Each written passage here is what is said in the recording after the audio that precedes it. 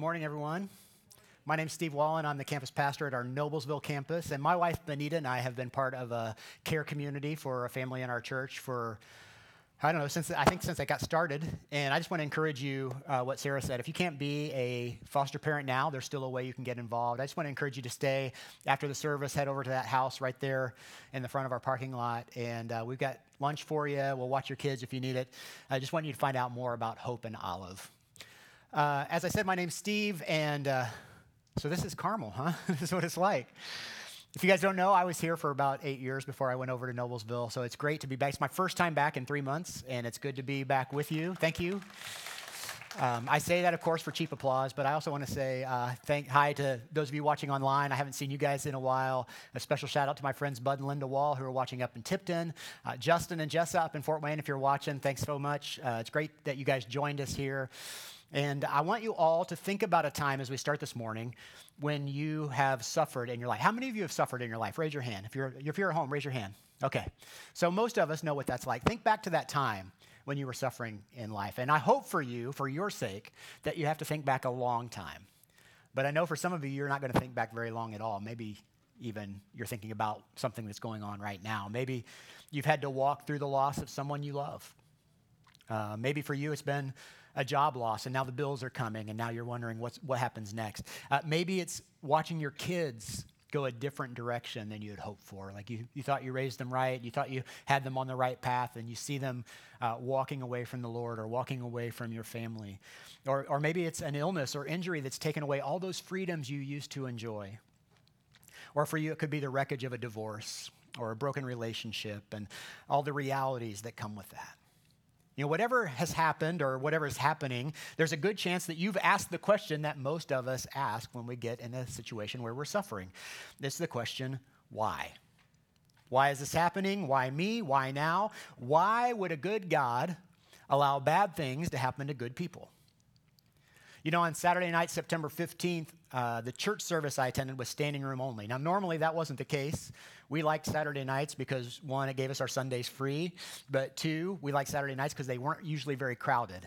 But on this night, the weekend after 9/11, it seemed everyone in Hamilton County wanted to be in that church service. Now, this was common all over the country on that weekend of after September 11th, 2001. By some estimates, nearly half of the adults in the U.S. attended church that weekend. In New York City, the effect was even more pronounced. Tim Keller, who was at the time the pastor of Redeemer Presbyterian Church in Manhattan, said that his normal 2,800 attendance grew to 5,400 that weekend. But something interesting happened. Before long, people stopped attending church again. Even while the U.S. government was still searching for the masterminds behind the terrorist attacks, even while our U.S. armed forces were going to war in Afghanistan and Iraq, even while security across the country at airports was heightened to levels we'd never seen before, most news outlets by September 2002 reported that church attendance had shrunk back down to about where it was a year before. And many experts believe this happened for one reason. It's because churches were never able to answer the question that was on everyone's mind the weekend after those tragic events. Why? Why did they happen? Because when things go wrong, we all have this natural tendency to run toward God. And that's good, right? That's good. We want to run towards God when things go wrong. But most of us run looking for an explanation. Why, God? Why me? Why now? Why this? Don't you love me? Don't you want me to be happy? But the lens through which we view our pain and suffering will determine whether that God-focused attention ends up in hope or in hopelessness. Author C.S. Lewis said it this way. He said, God whispers to us in our pleasures, speaks in our conscience, but shouts in our pain. It is his megaphone to rouse a deaf world. And today, the story we're going to look at is all about pain and suffering. If you've been following our planted plan, reading plan, you know you've probably reached the book of Job this week. And you're probably reading in the early chapters, but I want to tell you, it would be no good to you to preach the first half of Job. And so we're going to tell the whole story today. So if you've got your Bibles, you might open them up to Job chapter 38. I can tell you what page it's on in my Bible, but that won't do you any good, so you'll just have to find it. Job is probably near the middle of your Bible. Maybe if you get to the middle and you hit Psalms, go a little bit to the left.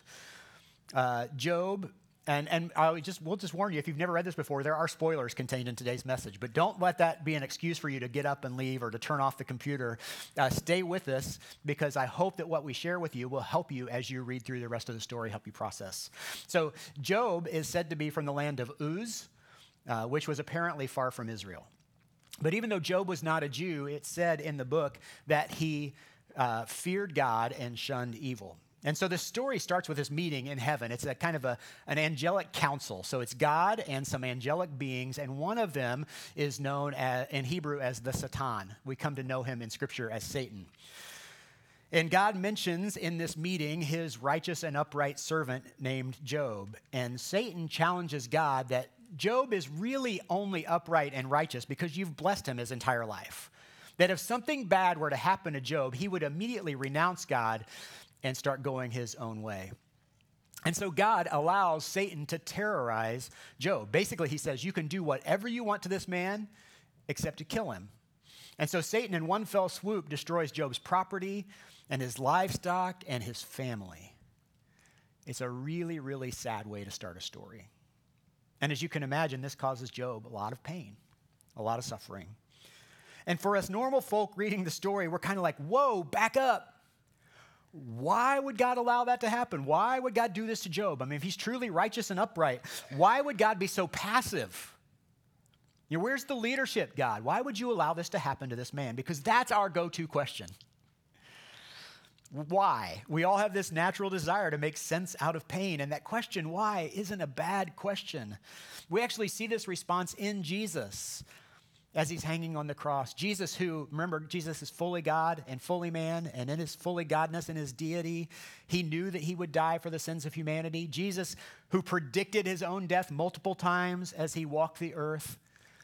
We see Jesus as he's hanging on the cross, and he asks that question. He says, my God, why? Right? Why have you forsaken me? Why have you abandoned me? Because in his humanity, in the middle of unspeakable pain and suffering, he cries out to his Father, and he asks the same question that we're all prone to ask. Why? But the problem with that question is this.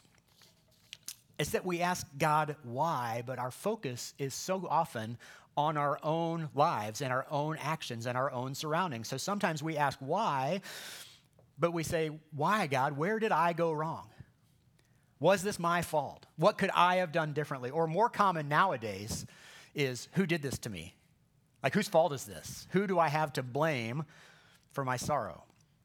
And that's what happens next for Job. We see this after these tragic events early in the story. He's visited by three friends.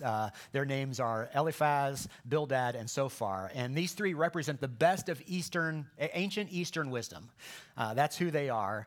And they come to Job, and the first 30 or so chapters of Job are really this conversation that happens among these four friends. So Eliphaz, Zophar, Bildad are talking to Job, and at first they're kind of sitting with them, but then after that, they start to blame Job for his pain. So Job is crying out to God, asking why this happens, and these three friends come in, and they start saying, hey, Job, you must have done something wrong. Since God is a just God, and he runs the world according to the rules of justice, and something bad happened in your life, there must be some sin in your life that you're not telling us about that caused this to happen. So come on, Job, why don't you just own up to your own sin and get back on the right path with God? Guys, we do this sometimes. We do this as friends, even those of us, and I'm pointing to myself here, who are problem solvers. We're fixers. When a friend is suffering, we want to get in there with them. And when we get in there with them, when we get down into their pain, sometimes we say, maybe I can help you solve this, right? Maybe here's some things that are going wrong. And that's certainly a time for that. Good friends are ones who will have hard conversations with friends when those hard conversations need to be had. But sometimes our friend is in pain and they just need somebody to sit with them and to be in the suffering with them. And that's kind of what Job needs in this moment. That's kind of the best gift we can give to somebody who's suffering. I remember I had a friend once who was a strong Christian. She grew up in the church. She read her Bible every day. And I kind of lost touch with her for a while. And I heard that she had fallen away from the church, that she had kind of renounced her faith and stopped praying and stopped reading her Bible. And I wondered what happened. So I ran into her one day. And I asked her, we kind of got to that conversation. And I asked her, what happened that caused this. And it turns out that she had had a miscarriage.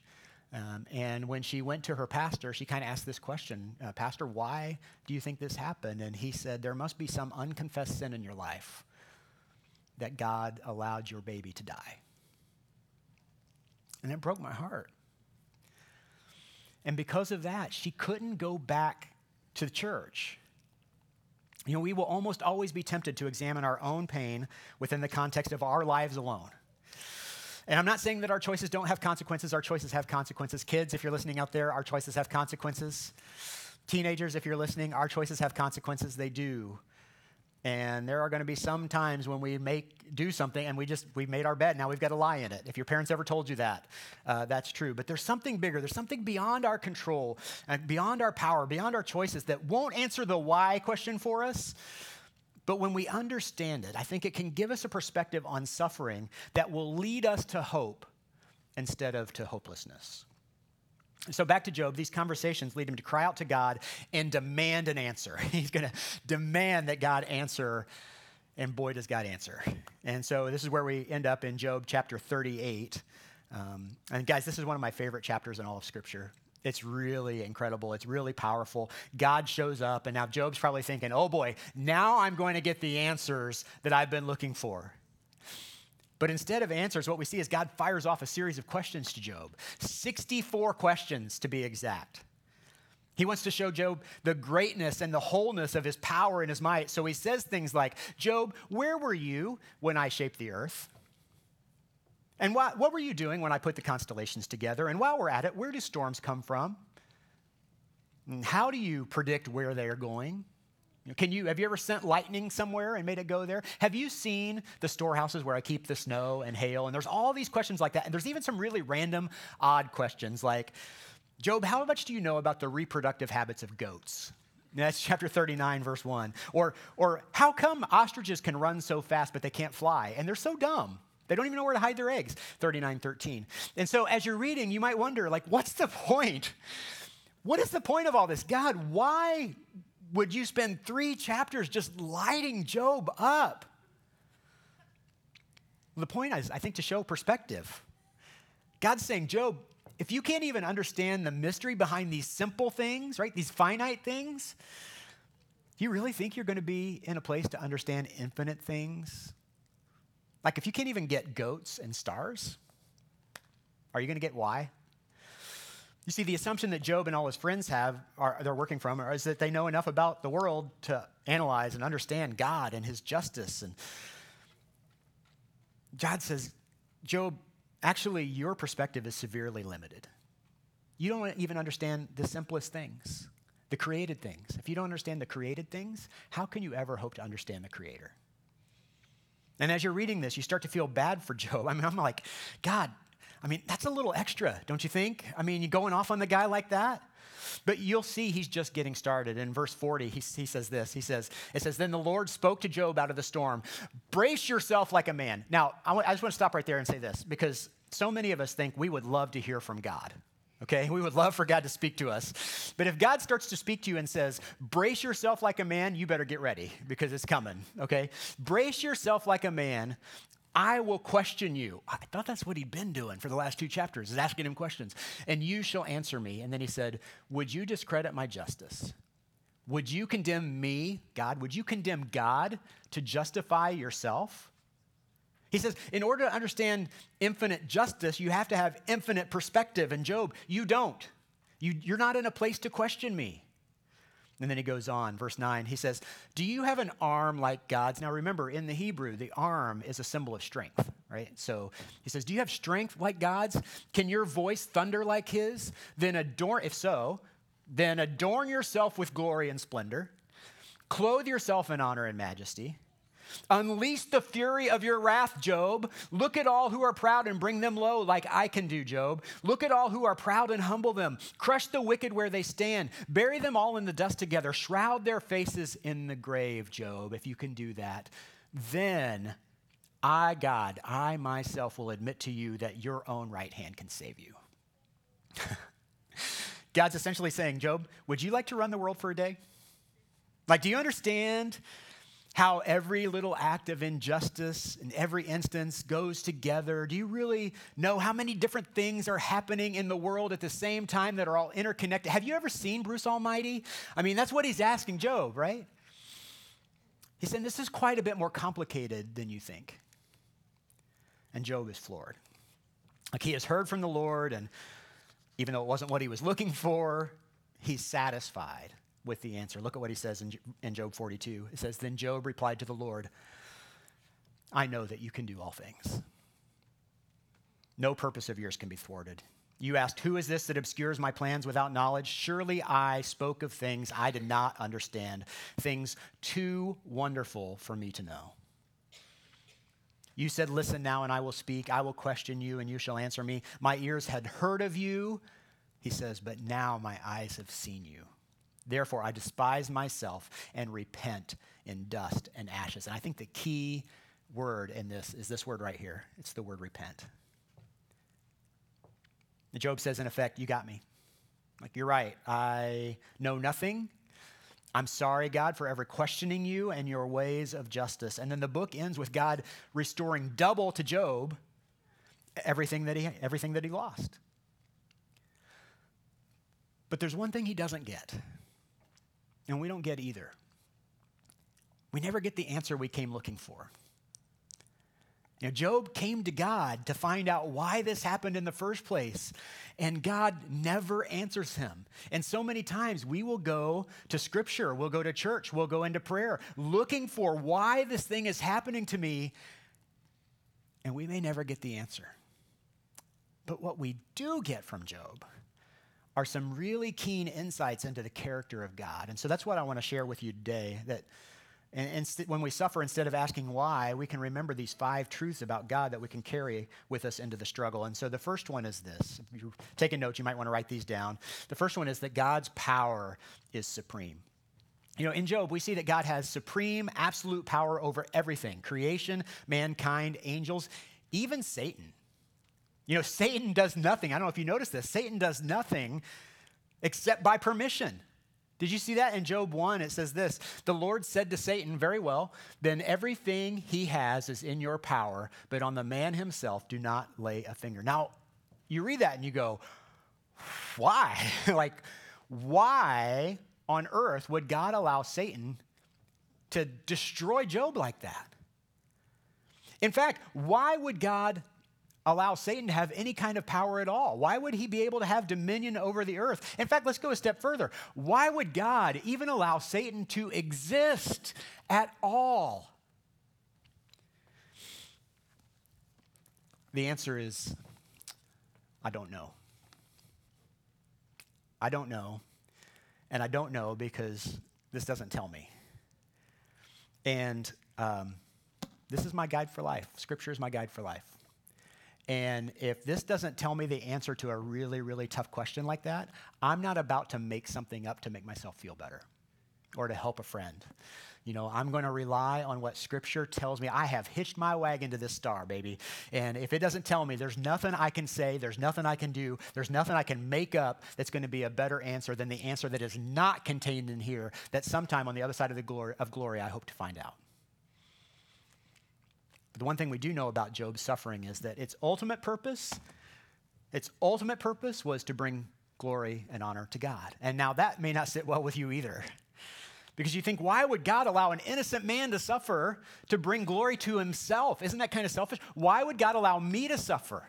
Why would God allow my family to suffer? Why would God allow my friends to suffer to build up his own glory? I mean, God is demonstrating glory to the world and to the angels and to Satan through Job's suffering. And that might be really hard for you to live with. But I want to tell you that you and I and the entire world, we all exist for God's glory. And when you realize that, you will find a joy and satisfaction that you will never find in any created thing. Here's the second truth we can see about God, that God's perspective is complete. You know, in chapter 42, Job reiterates God's question back to him. Here's how it reads in the New Living Translation. He says this: "You asked, who is this that questions my wisdom with such ignorance?" You know, the Scripture tells us that our wisdom is ignorance compared to God's wisdom. So I want you to do a thought experiment with me. How much higher is God's power than yours. Okay, even if you don't believe in God, if you're here, if you're joining us online, if you don't believe that there's a God who created the universe, I just want you to do this experiment with me, okay? If there is a God, how much power must he have? Astronomers estimate that the number of stars is more than 3,000 billion trillion. Now, that's 3 septillion. I said it like that, though, because if you're anything like me, the numbers million, billion, trillion, septillion, they all sound the same. They all tend to blend together. And so 3,000 billion trillion seems like a lot. But to give you some perspective, do you know what you were doing a million seconds ago? A million seconds is about 11 days. Do you know what you were doing a week ago Wednesday? Maybe not. Some of you don't remember what you had for breakfast this morning. I'll tell you, it's probably donut holes. But you can kind of remember, most of us can kind of remember some things we did last Wednesday, right? We can remember a million seconds ago. Do you remember what you were doing a billion seconds ago? A billion seconds ago was 31 years and 8 months ago. Now, some of you, of course, can't remember what you were doing there because there was no you to speak of. You know, you were 31 years ago, there was no you. I remember what I was doing there. I was busy being hot, let me tell you. Because that's me. I just want to show you how cool I was. That sweater is back in style, by the way, and I have a center part. Look at that. So, sometime in the late 1900s, right? That's when that was. That's a billion seconds ago, 31 and a half years. How about a trillion seconds ago? Do you remember what you were doing a trillion seconds ago? Well, of course you don't. Don't be ridiculous because a trillion seconds is 31,000 years ago, 29,000 BC. Bernie Sanders was just a baby then. Now, I want you to think about this. There are at least 3,000 billion trillion stars, each of them having the same amount of energy as a trillion atomic bombs every second. And all of these were created in a single moment with a single word from God. Now compare that to my power. I can't get off the couch without getting lightheaded, right? I mean, in fact, I don't understand why anybody over 40 would ever take drugs when all you have to do is stand up too fast, right? You get the same effect. So if he's way wiser than I am and he's way more powerful than I am, there must be things that God understands that I don't understand and they're outside my perspective, right? It's entirely possible then, wouldn't you agree, that God has beautiful purposes that he is working out in the midst of our suffering that we just can't see yet. And Job gets that. Look at how he responds. He says, I was talking about things I knew nothing about, things far too wonderful for me. In other words, he says, I forgot how limited I was and how great you are, God. I was asking the wrong questions. Again, nothing wrong with why. But we've got to remember the magnitude and the wisdom, the power of the God to whom you're asking. Now, the third thing we see in the book of Job is this, that God's purpose will prevail. His purpose will prevail. I think one of the most encouraging things about this story is this truth, that since God's power is supreme, and his perspective is complete, that all of Satan's attacks only further God's purposes. Now, Pastor J.D. Greear puts it this way. He says that all of Satan's attacks on Job produced a book that has provided encouragement to countless believers throughout history. Do you think that's what Satan had planned? And this kind of thing is seen throughout Scripture, but probably never more clearly than we see it on Good Friday. If ever there was a moment when it looked like that Satan had won, and it was at the cross. But God took the worst day and turned it into the best day. Satan's strategy to defeat Jesus only served to provide salvation for all of mankind. You know, Satan's attack only furthered God's purpose. It was carrying out what he promised us in Genesis chapter 3. He told Satan at that time, he said, you will strike his heel, but he will crush your head. And that's what happened. And if you love God, he's doing the same kind of thing with your suffering right now. You may not be able to see it just yet. Job certainly couldn't. I mean, his family was gone, his wealth was gone, his livestock, his livelihood was gone, but God's purpose was guaranteed. God's purpose would prevail. Now, it's true, sometimes God lets us suffer in order to correct us or chastise us. You know, Jerry talked about that with Jonah last week.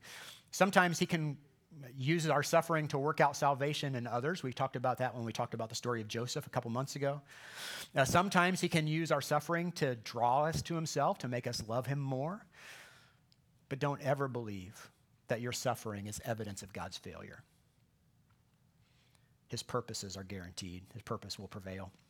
Here's the fourth truth we see in the book of Job, that God's promise is eternal. In Job 19:25, he says that I know that my Redeemer lives and that in the end he will stand on the earth. Now, in the end is a reference to eternity. And many scholars think that Job was the first book written in the Old Testament, the first book of the Bible that we have, which would mean this is the first reference to eternity that was written down in Scripture. And at the end of the book, what we see is that everything is restored to Job double. That scene is where we're given a glimpse of what eternity will be like, where God restores to us all that we have lost and gives us perfect joy. Psalm 16:11 says it this way, in your presence there is fullness of joy. At your right hand are pleasures forevermore. Now, fullness means it can't get any stronger, and forevermore means it can't last any longer. And that's the kind of joy that we have in Christ. Our lives here on earth are described in Scripture as a vapor. They're a mist. They don't last. Anything that you're building for yourself, it's not going to last. It's not eternal. It's going to vanish. Mother Teresa once said that compared to eternity, the worst things on earth are like nothing more than a bad night at a cheap hotel. The Apostle Paul said it this way, that we should fix our eyes not on what is seen, but on what is unseen. For what is seen is temporary, and what is unseen is eternal. He also said this. He said, for our light and momentary troubles are achieving for us an eternal glory that far outweighs them all. And man, if you're the one that's suffering, it doesn't feel light or momentary, does it? But recognizing what's ahead, what's there for you in eternity is the key to coping with suffering in this life. Living with an eternal perspective gives us hope, and it gives us determination to keep going. And remember, you don't have to do this alone. You don't have to do this alone because there's one last thing we see in Job's story, and it's this, that God's presence is guaranteed. You know, Job never got the answer to why. But the book ends with this phrase. I just want to read this. I read this last night as I was preparing for this morning, and this just really stood out to me. Job 42, verse 16 says this. After this, Job lived 140 years and saw 4 generations of his children. Verse 15 says, then Job died old and satisfied. He died old and satisfied. How did he die satisfied if he never got the answer that he was looking for? Well, because he was satisfied with God's presence. In Job 19:25 again says, I know that my Redeemer lives and that in the end he will stand on the earth. And then he goes on. And after my skin has been destroyed, he says, yet in my flesh I will see God. I myself will see him, he says, with my own eyes, I and not another. How excited is he to see the presence of God, how my heart yearns within me, he says. I wonder what Job was thinking about when he wrote that. Because we know it even more than he did. We saw our Redeemer come and stand on the earth with us. Why was he here? Well, he came to take our punishment. He came to take our place so that we would never be separated from God again.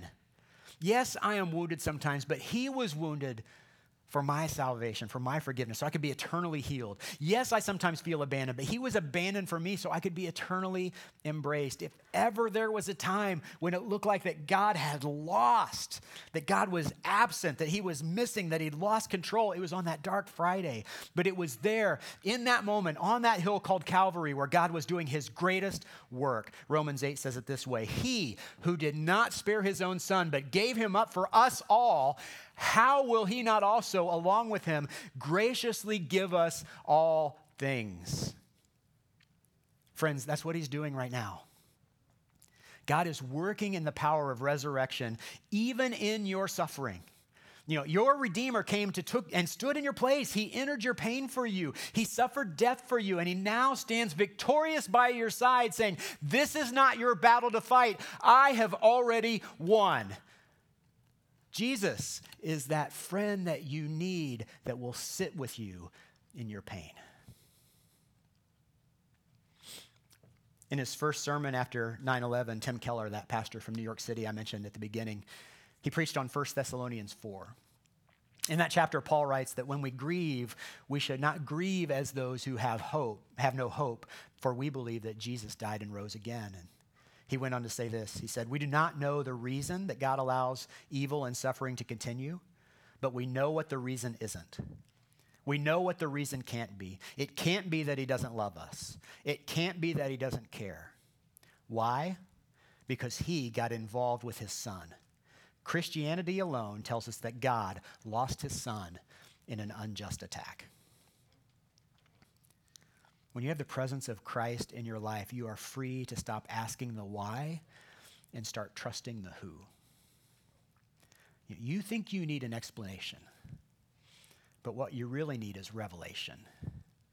Revelation of a God who is big enough to work out all this mess for good and loving enough that he promises to do just that. A revelation, not an explanation, is what God gives us. Horatio Spafford was a more recent Job. His trouble started with the death of his 4-year-old son, and then he lost his business interests and livelihood in the Great Chicago Fire of 1871. Then a planned trip to England in 1873 was scrapped when his financial interests were further hurt by the economic downturn that happened that year. And so he sent his wife and 4 daughters on ahead to England, saying that he would catch up with them. While the ship was crossing the Atlantic, it collided with another ship and tragically sank, killing his 4 daughters. His wife Anna was rescued, and when she returned to shore, she sent a simple 2-word telegram that said, "Saved alone." Spafford boarded another ship immediately to go meet his grieving wife, and as his ship crossed the Atlantic and passed the places where his 4 daughters tragically died, he penned the words to this powerful hymn. It goes like this: "When peace like a river attendeth my way, when sorrows like sea billows roll, whatever my lot thou hast taught me to say, it is well with my soul." And that's the message of Job. Let's pray together. Heavenly Father, we may never understand this side of heaven why you allow pain and suffering, but I'm thankful for the promises contained in the story of Job about your power and your promise and your purpose and your presence. God, I'm thankful that you are a God who's powerful enough to defeat any suffering in our life. You showed that with an empty tomb. I'm thankful that you're purposeful enough to never waste our tears and our suffering. I'm thankful that your promise is strong enough to tell us that you are going to be with us, that your presence will go with us in our suffering. And God, sometimes while we think we need an explanation, we think we'll feel better if we know why this, if I just knew why this was all happening, I'd feel so much better. And God, what you say is, no, you just need me to be present with you. You just need to know that I am there. Calm down, my child. I'm here with you. I'm not going to leave you. I'm not going to forsake you. God, we thank you that that's the kind of Father you are. That you are a good Heavenly Father who will sit with us in our pain and suffering. Lord, use this today. Use it in our lives. Remind us that even in the midst of the toughest pain and sorrow, that it can still be well with our soul. Pray these things in Jesus' name. Amen.